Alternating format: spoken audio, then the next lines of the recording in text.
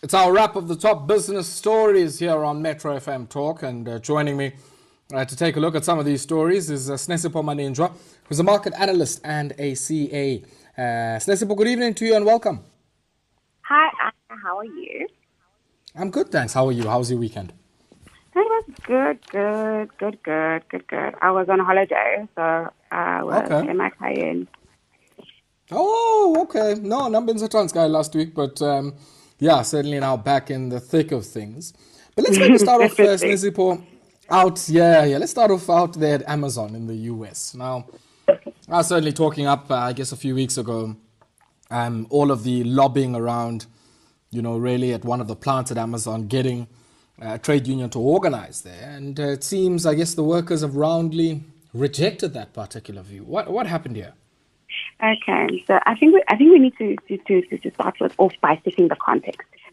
Amazon is the largest e-commerce retailer operating in the U.S., one of the largest in the world, second only to Alibaba, depending on where you are in the world. Now, Amazon, specifically the CEO, Jeff Bezos, and all of management are very anti-union as a concept. And it's not just Amazon. This is a very popular stance across large U.S. corporates. Now, a couple of weeks ago, due to COVID, because these things are always led by COVID, there was a push to unionize, specifically when it came to working conditions, as well as the need for protective equipment, and also having to do with leave and what happens if someone shows up sick. And that's because in terms of labor relations, Amazon has one of the worst track records known to man. When it comes to their treatment of their staff, it's no wonder that their former CEO, since the ex-CEO and founder, is the richest man in the world. It's because they basically operate like sweat camps. That's sweatshops. That's the best way I can actually describe Amazon. And unfortunately, the union, there was a vote on whether or not they should be able to unionize. Staff should be able to unionize, and that was shot down. This is what Amazon did. Now, in terms of tactics, they threatened severe employees with, if you were to unionize, we're going to fire you, any activism, fire you, mistreat you, etc. Does American law allow them to do that, though? Maybe that's Oh, the other yes, it question. does. Remember, they've got when you have an elastic labor relations system, the one that they want to bring in SA. You can fire someone Aye. any day of the week. And that, Ayizulunga. no, but that's exactly why. And I think, and I want to stress this point in terms of, there was a study that I noted a couple of weeks ago. I was bored, so I was reading up on it. It was talking about the fact that it was going through the Senate floor about the fact that the federal, the national, the word is national minimum wage in the U.S. hasn't moved in over 15 years. Yes, yeah. And it's part of the reasons why people have been able to acquire so significant wealth is because the employee costs have remained stagnant. And Yeah, I mean, I heard something similar when Sinesipho in the hospitality industry. So, for there's a tips minimum wage in that country. And they've kept it at the same level since 1998. no, I saw that. Yeah. I knew it had stayed low, but during some of these, how long it stayed low. Now, what you do that is that you drive your employees in a cycle of abuse and as well as you sort of keep them in the poverty trap, which the poverty trap in itself. And it also speaks to when people talk about, I love it when someone says, oh my God, let's make labor relations flexible. In America, there's Yeah, no and the such thing trade as unions paid are a problem. They always say they don't that like, here. you know that the idea that you've got paid maternity leave in SA does not exist in the US. It is not required by law, and So there's no contributory insurance scheme that pays you when you take maternity leave, like the UIF. Yes, they do have unemployment, but it's not for you. You don't have a situation where it's a mandatory It's like requirement, no matter compulsory. what Yeah, they. sure. That's what they don't have. They don't have like when I hear about Sure. the fact that we get the days of leave that we get, and I hear about their leave days, I'm like, they don't have leave days. And I'm like, how do you guys survive?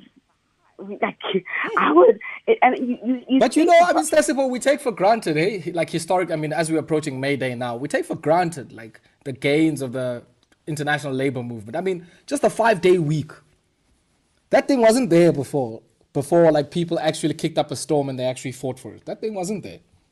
yes, and also, and I think when we think about it, there was this article about the New Zealand Prime Minister Jacinda about a paid when you have a miscarriage. We already have that in our law.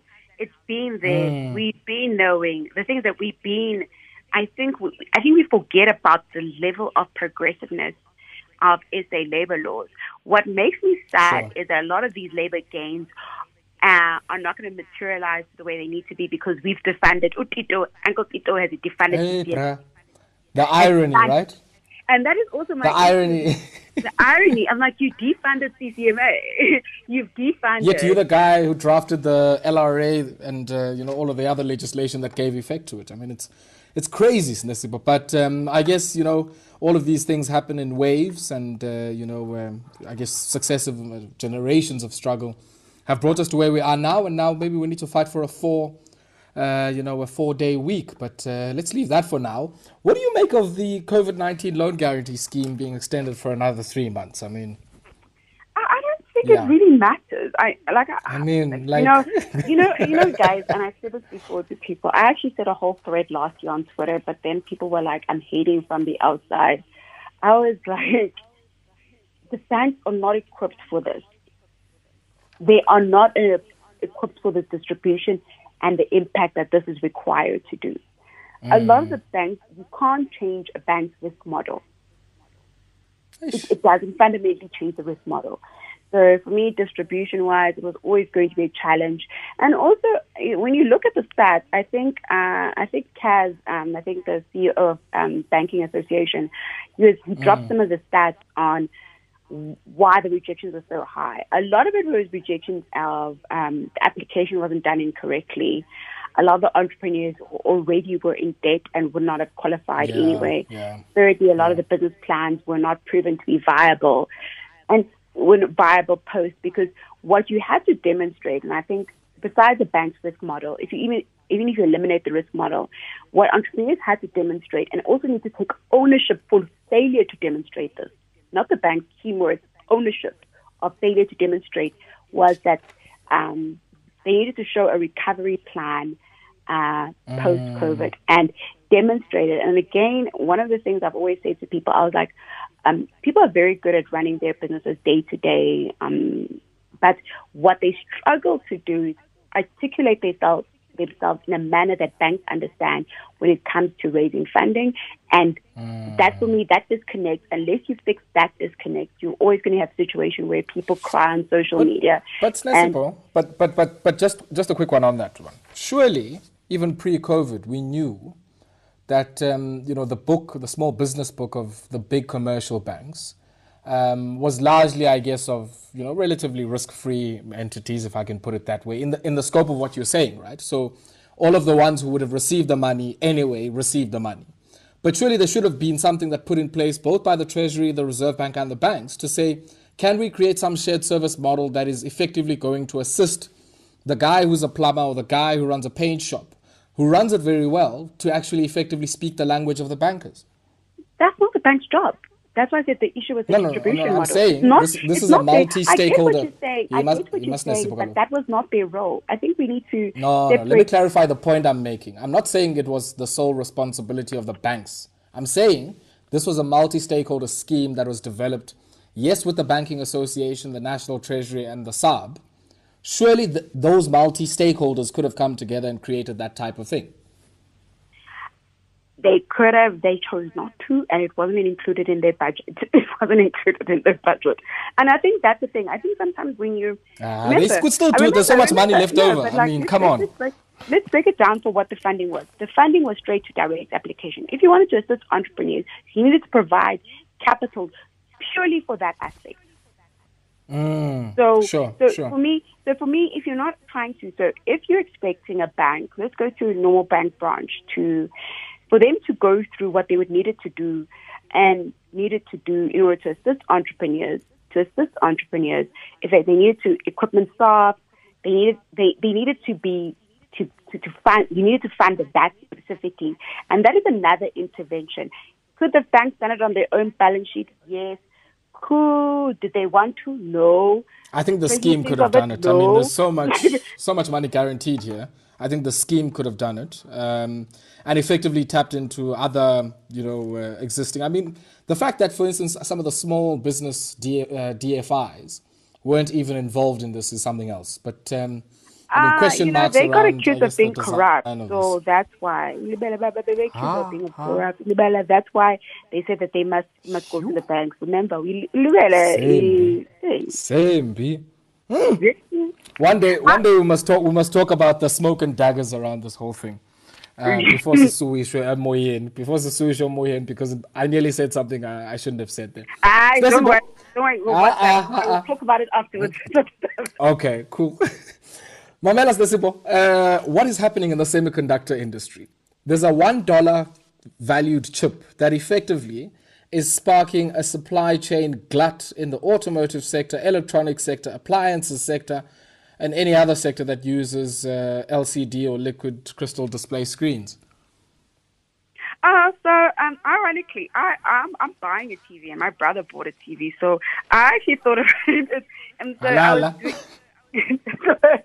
I helped with demand. But on the very, very real thing, besides, it's most ironic thing. Us working from home, we've changed our consumption habits.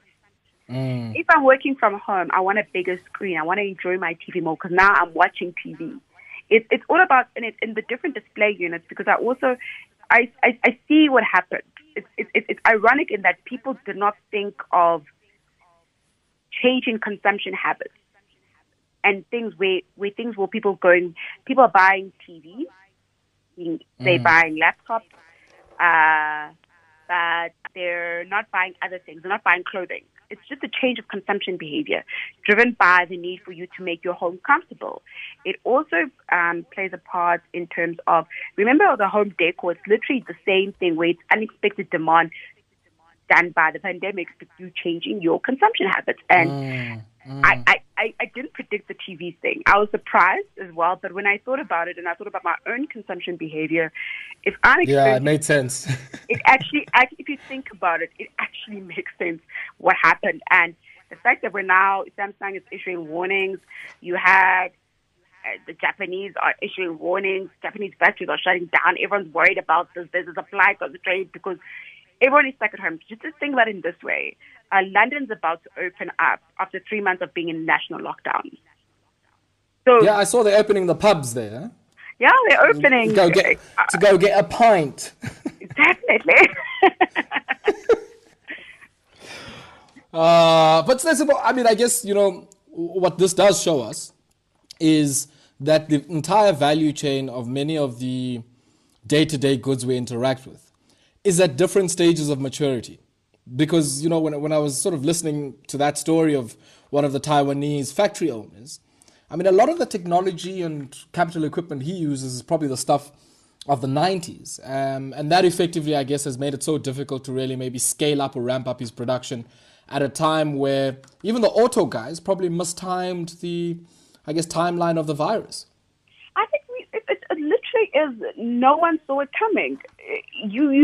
And that's a thing with Black Swan events. There's an article that I was reading. I think I'll send it to you. I might post it later about winners and losers in COVID. COVID created new billionaires, thanks to Forbes. Forbes created new billionaires. It created growth in things that we didn't see. I always make the example of Zoom. Zoom has Zoom, go for every day Zoom meeting, every day of my life. How many people have taken up subscriptions, because it chucks you out? No, I've had to take up subscription. That time limit catches everybody's had to. That time limit catches you off. That time you take a subscription because that time limit is it catches you. And for me, especially the meetings I have at you, that's the thing. It's a change of consumption behavior. They didn't expect it because the sales of TVs have not been the highest. And then you suddenly have this pandemic, and the chips are also used in automobiles. You suddenly have this pandemic, you cut off production, and then post cutting off production, everyone is ordering a TV because they're at home and they hate their TVs. Because people don't buy TVs every year. It's a weird. No, for sure, yeah. It's not, so that's exactly what happened. And now you've got a situation. You then add the shutdown, the shutdown in Texas because of the weather, the issues in Japan. You've got infrastructure that hasn't been updated, capex, factories burning, and you don't even see it coming. And literally, that's exactly what happened. And you are in a situation where you're like, since when do people care about TV? Hey, Sinesipho, before I let you go, stage set for wage negotiations across the board in South Africa. We know negotiations are starting soon at Eskom. We know negotiations have started in other parts of the public service. Now, we heard today in local government, SALGA, which is the, representative body for our municipalities, tabling a 2.8% municipal wage hike offer at a time where the SAMU, which is the other party on the other side of the negotiating table, is saying they want a one-year wage agreement, 4,000 salary increase, 15,000 Rand minimum wage, 3,500 housing allowance, 80% employer medical aid contribution, and 25% employer contribution towards the pensions. It seems like Andy Sabaweli. If they heard what I got. No, but on the very real perspective. You got to increase at least. I mean, come on. I'm sure you got to increase. I considered it a salary adjustment. I think what we need to understand is that the model for salary benchmarks is inflation. That is the global standard. If your inflation is very low, which is what it is in South Africa, but I always have this debate between your real inflation as well and versus your reported inflation. Because remember, our inflation, and that's also one of the things I hate about SA economists, and generally, there's no idea to adjust inflation, because you actually have to adjust inflation for South Africa, because the building blocks of the inflation calculation for a developing economy versus a developed economy are two different things. And when was the last time we adjusted the basket? When was the last time we said, we'll include this? I think I was still in varsity then. Imagine. And that's a very real thing. I think I was still in varsity. That is how long it's... It might have been even earlier, eh? It might have been even earlier. It might have been, yeah. I mean, remember, we had a list. We had a list in this country of zero-rated goods that was only updated in 2018 from 1993. That's the thing. Hey. For me, the calculation itself. For me, like I said, I come from private sector. We just finished our round, and it wasn't until I want Andy Sabawel. Hey, hi guys, the guys there in municipality. For me, I think they inflate. That for me is how they target the increase. For me, the wage requirement of the public sector wage, when your private sector wages are also depressed as well, and we've had retrenchments to deal with, which public sector haven't had to deal with at a massive. You're speaking on a platform now that's had retrenchments, so you can't say that. You guys were close. There's been retrenchments. No, but I mean, Sinesipho. No. I think you're being unfair. No, but there were retrenchments. We're in a Section 189 process now. I mean, you can't say public sector, there's no the reason why I say public sector... Go to NERSA, go to SAA. Let's go there. Let's be very frank about it. Public sector, outside of those entities which were financially struggling already, you can't... I'm not going to lie to you. But they're still coming. Regardless of COVID, SAPC was doing a Section 189, considering it from 2019. They abandoned it in 2019. They abandoned it in 2018. They abandoned it during the... Did they have scope to abandon it now? And they didn't abandon it now because Akomal. That's what I'm saying. It's been happening, but the fact that it only happened now doesn't say the fact that it was due to happen. Many occurrences. Sinesipho. That is perhaps... Macala, siyabethwa. Private, public, macala, siyabethwa. That's what's happening. Yes, but I also don't think from a parity perspective that when I looked at the demands, I was like, yeah, but 75% medical aid and you didn't get about 100% medical aid. I'm also salivating at that, like, yo. I mean, that 80% employer medical aid contribution. Even me, I want 80%. Yo. Sinesipho. You need to like, I was like looking at those things. Let's let it go. The simple part is that, and this is where I think public sector wage unions can come up with it if they want. The simple fact is that Uncle Ito will be doing a retrenchment exercise with public sector. Drop the mic there. Drop the mic there. Drop the mic there. He's going Drop over the mic there. Drop the mic there, Sinesipho. Because my next guest is going to be touching on that and what Uncle Tito is going to be doing. Let's leave it there. Uncle Tito Let's leave it there. Uncle Tito says zero, guys. Uncle Peggy's next. Don't worry. Uncle Peggy's next. He's going to tell us how he's going to be contesting that zero. Sinesipho, always a pleasure, Mama. Thank you so much. Pleasure. Okay, all right then. Bye-bye. That was Sinesipho Maninjwa speaking to us for our wrap of the top business stories. Stay tuned.